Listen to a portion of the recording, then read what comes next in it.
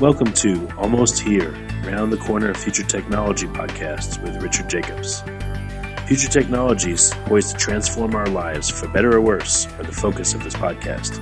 Almost here means these technologies are now here and starting to be used, or just around the corner, from Bitcoin to artificial intelligence, 3D printing, blockchain, virtual reality, and more. Hi, this is Richard Jacobs with Future Tech Podcast. My guest today is Colin Gounden, the CEO of VIA Science. Colin, how are you doing today? Very well. Thank you, Rich. Thanks for having me on. Yeah. So if you would, we were talking about the weather a little bit and artificial intelligence. And, I mentioned that when I try to use Google search, I'm in Austin, Texas, but it thinks I say Boston. But we'll get into AI shortly. So can you talk about VIA Science? What do you guys do there? What kind of projects do you work on? Yeah. So VIA Science, we develop software to identify risks to critical infrastructure, like when the power might go out at a hospital, or when a transmission line that's transmitting electricity might need repairing. So, the short version is there are lots of risks in the world, and how do you identify when something's going to go wrong, and then do something, hopefully, intervene and do something about it. So, of course, not all hospitals are the same, and not all transmission lines are the same. So when you have, if you only have, a few hospitals or a few transmission lines, there are lots of ways to do it. But if you care about all the hospitals in New York State or in the state of Texas, or if you care about all the transmission lines in China, then you need a lot of scale. And our software is very, very good about this very big scaling, and has a patented engine to be able to look at identifying and prioritizing risks to thousands or millions of pieces of equipment, and we use a sort of specialized branch of mathematics and AI to do that. Yeah, so let's talk about a simple use case. I don't know if the hospital power is simple. What's an interesting one to you that we can delve into and how it works? Yeah, so lots of ways that this can be deployed. In the case of hospitals, for example, one might imagine that, you're, as a state agency, you care a lot about understanding, when the power might be lost to a particular hospital. So it turns out that, if there's a power outage to your home, that's a problem, but evacuating your home may or may not be necessary. If there's an outage to a hospital, that becomes pretty problematic, and evacuating a hospital can, the ICU in a hospital can take, 10 times the resources, right, of evacuating a neighborhood, for example. And so really understanding what are the factors that go into I can't protect all the hospitals equally, and frankly, they don't all need to be protected identically equally. Some have higher risk than others, so I want to be able to use my, state funds and, resources to protect those assets as efficiently as possible. And I probably want to look at things like not just there are lots of people who can look at, and companies already do this, looking at sort of the transmission part. So what's the equipment leading up to how old is the equipment that's leading up to the hospital, or how, are there backup generators? The other kinds of things, though, that are harder to get, but just as important are, the power lines above ground or below ground. Are there big trees near the power lines? What's the weather, next to the power, of that particular, hospital's area?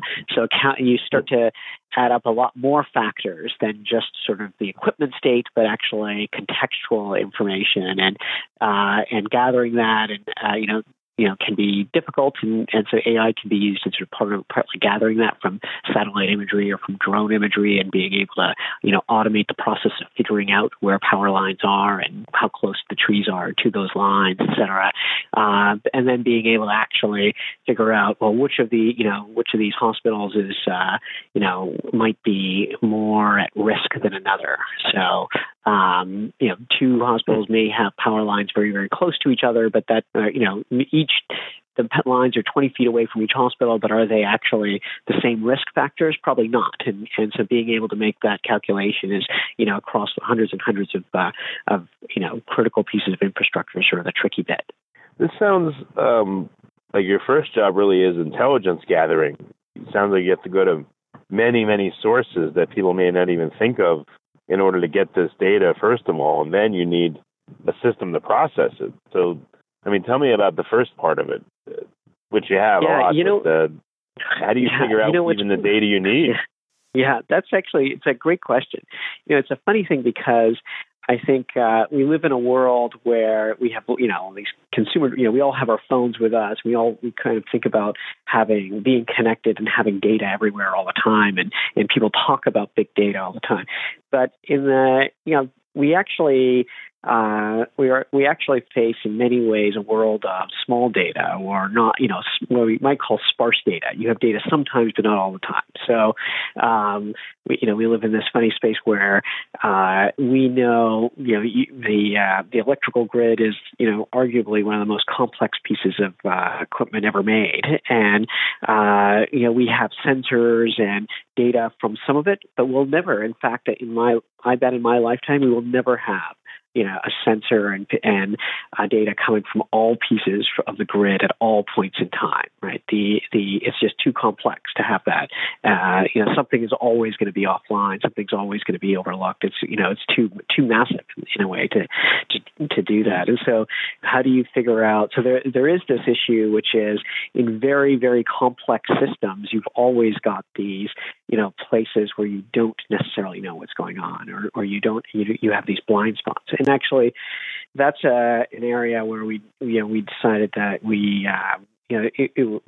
if you have perfect data, there are probably lots of places you can go. But if you live in the real world in very complex systems where you don't have perfect data, then actually that's an area where we kind of specialize in. And it's a good area for AI, where you start to look at, moving beyond what's sort of traditional rule-based systems. If I see this, then I should do this. Well, what happens when I have a world that's more nuanced, more probabilistic, more uncertain? That's where sort of an AI engine can be more, can be more efficiently deployed, or has a lot of potential, I guess. Okay, so you gather the data, now the AI system. How are you going to process all this disparate data? You have drone surveillance, so it's looking at where power lines may be, and then maybe you're looking at the load on the power lines to hospitals, and that may fluctuate. You're looking at weather conditions. I mean, this is all like very different data. How are you going to boil it all down into an answer or a prediction?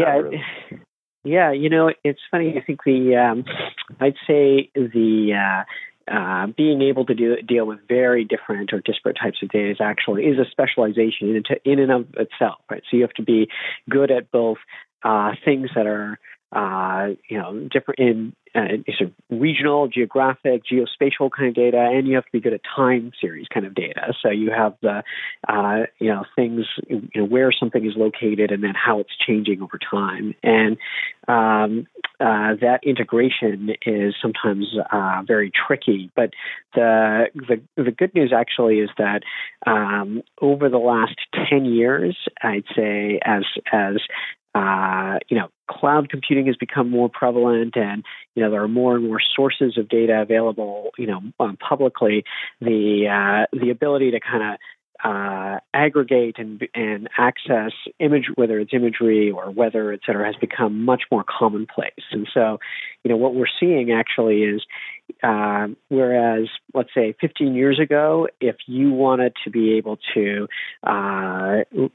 look at an image and identify whether something is a tree or a building, you might have had to do that by hand. You might have needed a specialist, right, to be able to do that. Today, you can pick now with open source, you can basically pick an algorithm, one of a dozen algorithms, to be able to identify this is a tree or a building. And so, taking the data and then converting it into useful information, like this is a tree and this is a building and this is the distance between them. That's actually become very, very automated over the last few years.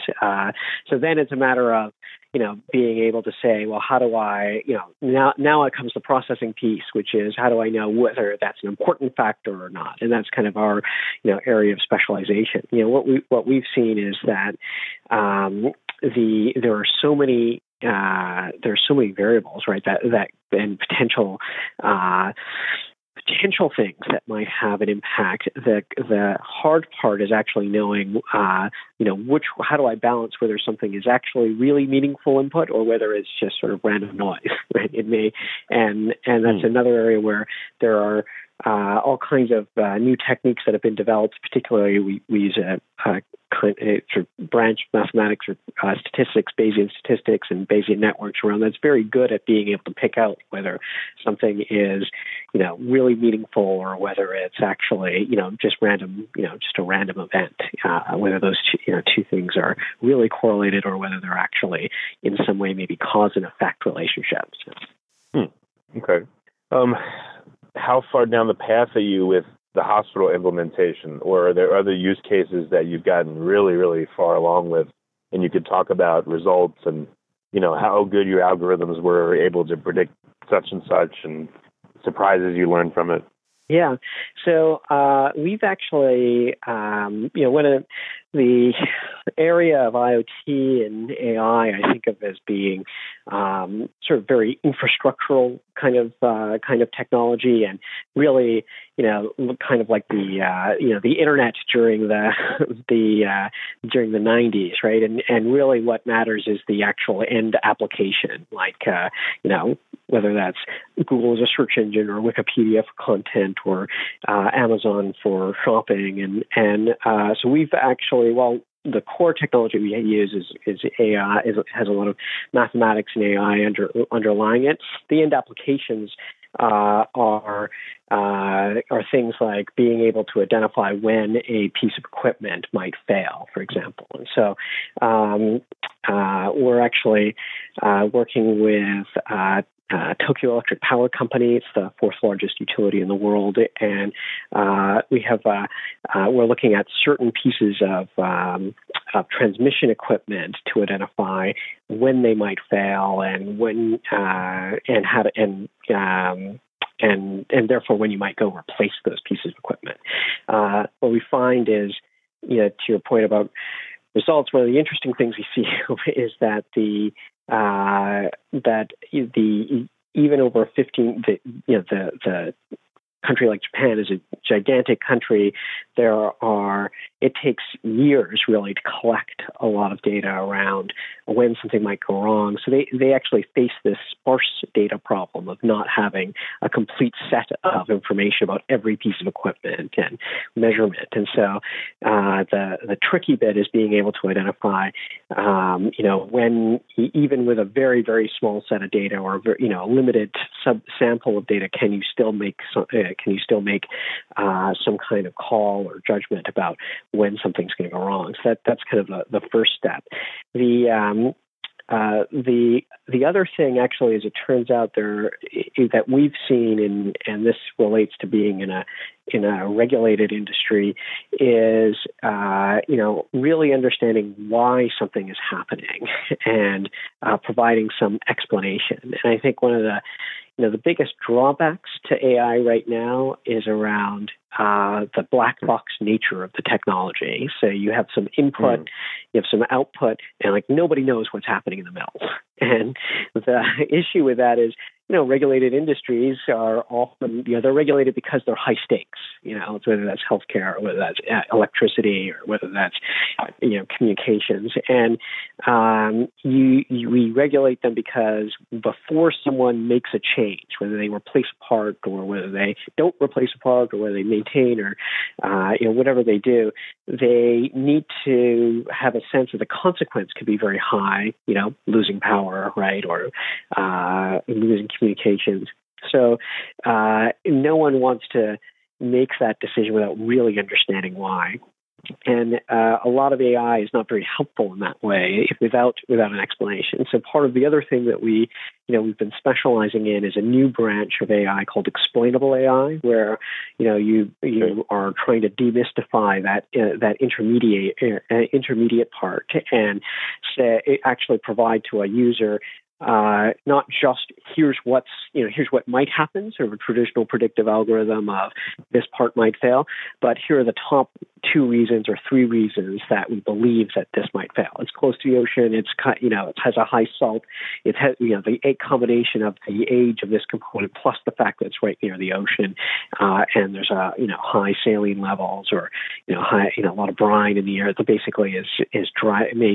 Gives this a much higher probability of failure than something else. We see that as in these regulated industries, people need to trust the algorithms. They need to trust what in order to make these high stakes decisions. And without that explainability, basically, nobody, people actually have what some call sort of algorithm aversion. They don't trust the machines to do the right course of action. And so, we see that as kind of being the most important thing is not just, it's better to have an explanation than it is to have just the highest accuracy on its own. Yeah, well, I've heard that there's an emergent property or phenomena called machine intelligence.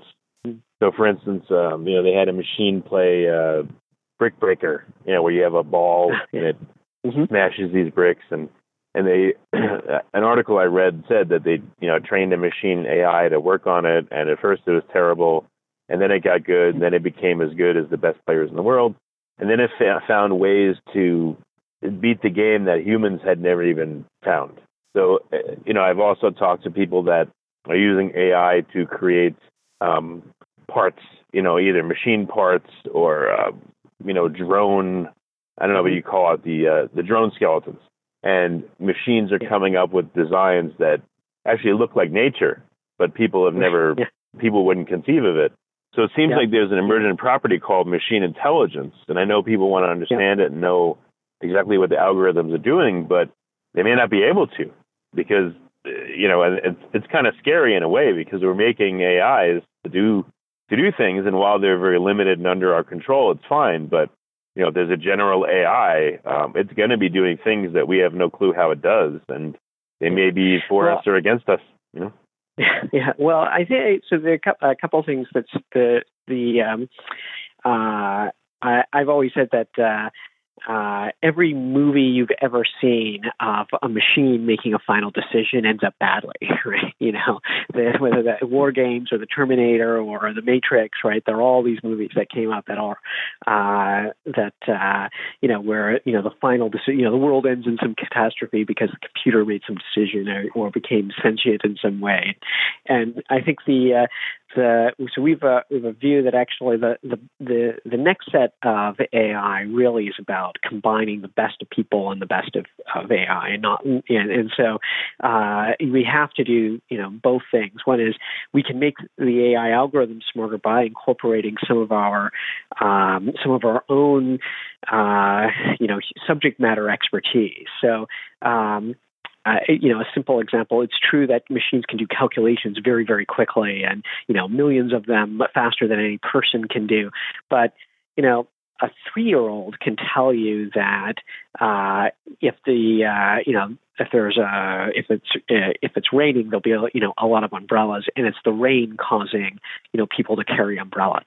Computers actually really struggle with that causal concept. The idea of they could count up the number of umbrellas that people have and the amount of rain on any given day, and figuring out which is driving which is actually very, very tricky for a computer to do, and it's a whole different branch math to get. But people being able to provide some of the what we call causal anchors to be able to make them smarter is something that we see can be very powerful and improve improve the AI algorithms. And then the transparency piece, which is getting back to why is something actually of use, or why is something why is something doing something different than you might not have a person might not have thought of. there, I think what's funny is actually hindsight can be 20/20. So turns out that a person may not have thought of the end result, right? So, this new design wasn't possible. Or this new design, I wouldn't have thought of on my own. I didn't generate that new. But once someone has actually, once you actually see it, a person can look backwards and go, oh, I see why now, right, once I investigate it. And we've actually seen that in many, many cases where usually when we produce some results for some customer, we see that there'll be some section of results where people go, oh, yeah, I already knew that, right? Those are things that are well known. There'll be some other segment of results where they'll say, oh, you know what? I didn't know that, but that makes total sense to me. And then there'll be some third set where they go, that can't possibly be true. And usually the most interesting things are in the can't possibly be true part. But once they investigate it, where they may seem completely counterintuitive. Once they investigate it, they actually go, oh, I see.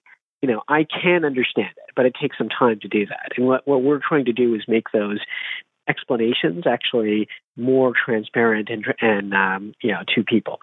There's some difficulty about that too, which is making, usually any explanation is a simplification, and a simplification may sometimes omit, some nuance, and it may not be 100%. So, we try to caveat any explanation by saying, let's be clear that there'll be some positive, though it won't be 100, the explanation may not be 100%, but it'll get you I'll get the human to a large part of the way of understanding the actual drivers or what's happening.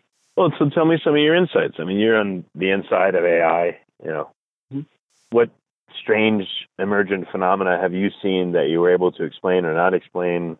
Give me some specifics on it if you can. Yeah. So let me think of an example that might come to mind. I think you had on a couple of weeks ago, you had Robert Muga from the Igarape Institute talking about crime in Rio de Janeiro. And that was, we had actually worked with him on some of, in developing some of the algorithms. And one of the, interesting sort of things that comes out is, he is a great guy, and such great work they're doing, right? To be able to, reduce crime in a city like Rio de Janeiro, right, the homicide capital of the world, practically. And I think if you looked at the sort of traditional analysis, or traditionally looking at the city of Rio by, look at whether it's homicides or other crimes, the sort of first cut makes Rio look like, people would say, if you're, it looks like Rio's on fire. It looks like there's crime everywhere, right? Just starting to be, so some of the insights that came out of this were being able to identify very specifically, it's these corners at these times, and where is it that the highest proportion of crimes are actually starting to happen. And so that's sort of basic sort of view of mapping of sort of view of where things are occurring, and seeing that sort of manifest itself over time. We see there are turns out that you can break the city up into sort of thousands of little sectors that are each very tiny. There are turns out some nuances to doing that. So the sectors are not all entirely clean. They don't actually. We'd like to be able to divide them up into perfect tessellated squares, but actually they tend to be, each one could be a little bit different. There's some overlap between them, and the nuance of actually and they vary a little bit depending on time of day. So actually you get a lot of variation. Well, on the one hand, you can be more specific, but you also see variations, right? So that's that definitely occurs.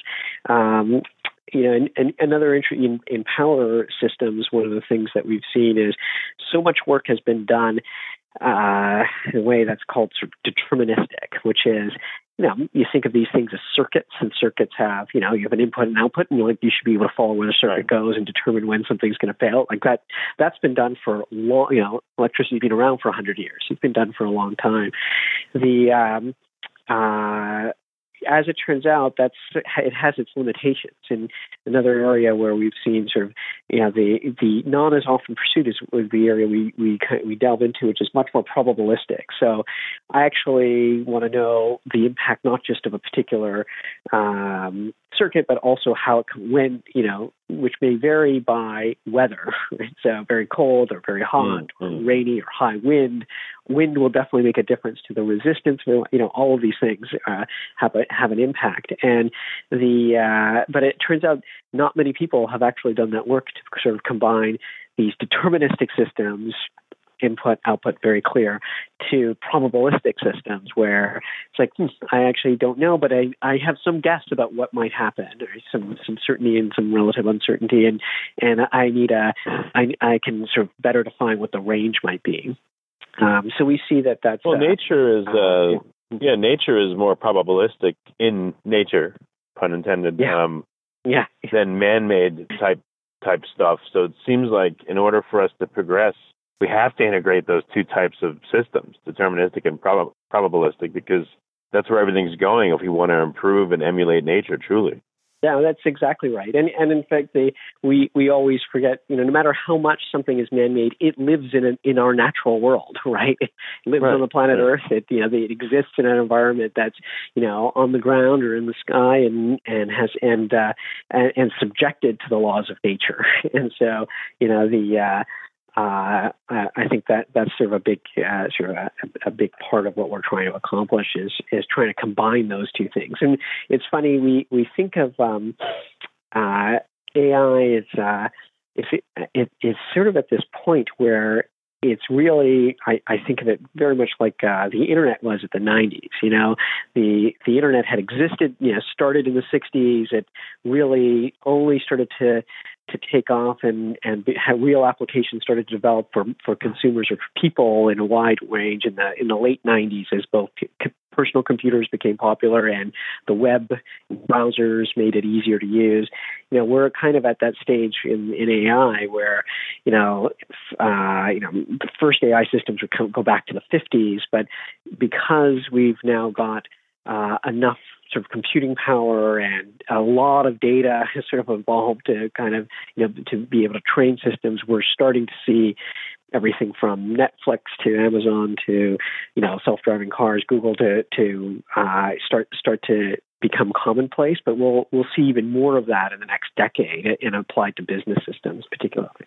Another question about deterministic versus probabilistic systems is, I would guess AI is strongest in deterministic systems, and does it have a problem with probabilistic systems, or is it actually naturally good at them? I mean, what are you seeing? So that's actually the key breakthrough in the last decade or so, which is for many years, the original AI systems or the original things that were called AI back in the 50s, 60s, 70s, they were all rule-based, deterministic in a way. They were all like, if this happens, then this, right? They're very rule-oriented. And there's a professor at UCLA named Judea Pearl who had this breakthrough around being able to introduce mathematically the concept of uncertainty, and because so once you define mathematics around something, then you can teach a computer to do it, right? So the common sense, that every child might have about a particular problem or is hard to codify until you have a mathematical way of describing it.